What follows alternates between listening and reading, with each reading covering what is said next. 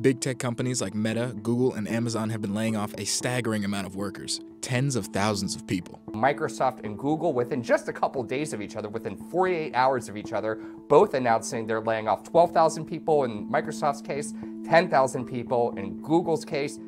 And I think we aren't giving these layoffs as much due as they actually deserve. Right now, folks are saying, oh, well, that's just in the tech sector. It's a white collar layoff. It doesn't really matter as much. But the reality is these are still hundreds of thousands of jobs. There wasn't really one area of focus we're seeing getting cut. It's kind of across the board and at all levels. So what do the widespread tech layoffs mean for the larger economy and those persistent recession forecasts?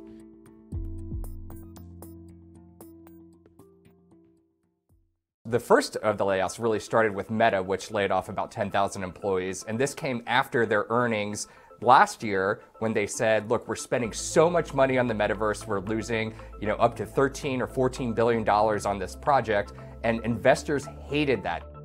Meta stock fell more than 70% and lost more than $700 billion in valuation before Meta decided to lay off 11,000 workers. The stock ticked higher after the announcement. They get the message from the street loud and clear. We aren't clear about what metaverse return on investment would look like. Having said that, if you can control costs in metaverse, I think that would be a positive. The next big tech name to lay people off was Amazon. Up to 18,000 employees are getting fired starting this year. It was announced last year. Again, same story. Overhiring and overexpanding during the pandemic, and now these companies feel the need to cut costs. We've certainly seen a slowdown in the advertising business over the last 6 to 9 months, and so this is clearly the response to that, to try and preserve those margin pressures. These tech giants that are laying off employees are essentially tech conglomerates, and so tech layoffs across the board look like scary numbers, but if they are in parts of the businesses that are structurally weaker or perhaps in decline, that is less concerning than if we have job cuts in, say, the high growth areas of the business. And in someone like Microsoft's case, that would be an area like Azure.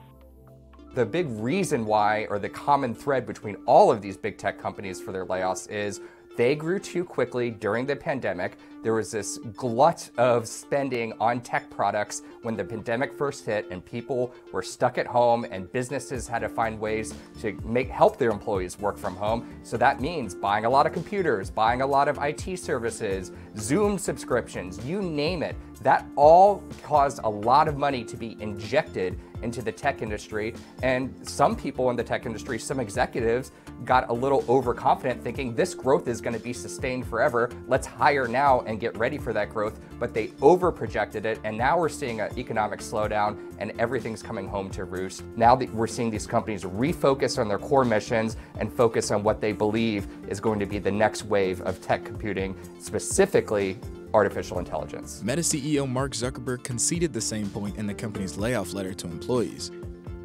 This was ultimately my call, and it was one of the hardest calls that I've had to make in the 18 years of running the company. Largely what's happening in tech is that they are right-sizing after the COVID surge in demand. And so that demand surge was off-trend. They hired to accommodate those surges, and so they hired well above their organic trend and growth rates.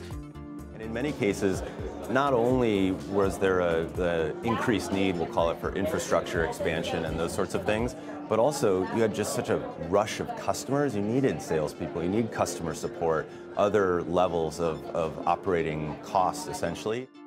But in other cases, there are businesses where through time they've been very sort of cost conscious, so they've been investing for growth at all costs, and for that reason have fairly weak profitability relative to where investors perceive they should be. If things do get worse, you'll try to see more consolidation. The big guys are going to be okay. Google's going to be okay. Apple's not going out of business anytime soon, no matter how bad the economy gets. But what you do want to look for is some of the more weaker companies, those growth companies that either had no profits or were barely profitable. Those could either go out of business or become really attractive acquisition targets for one of the bigger guys in this environment.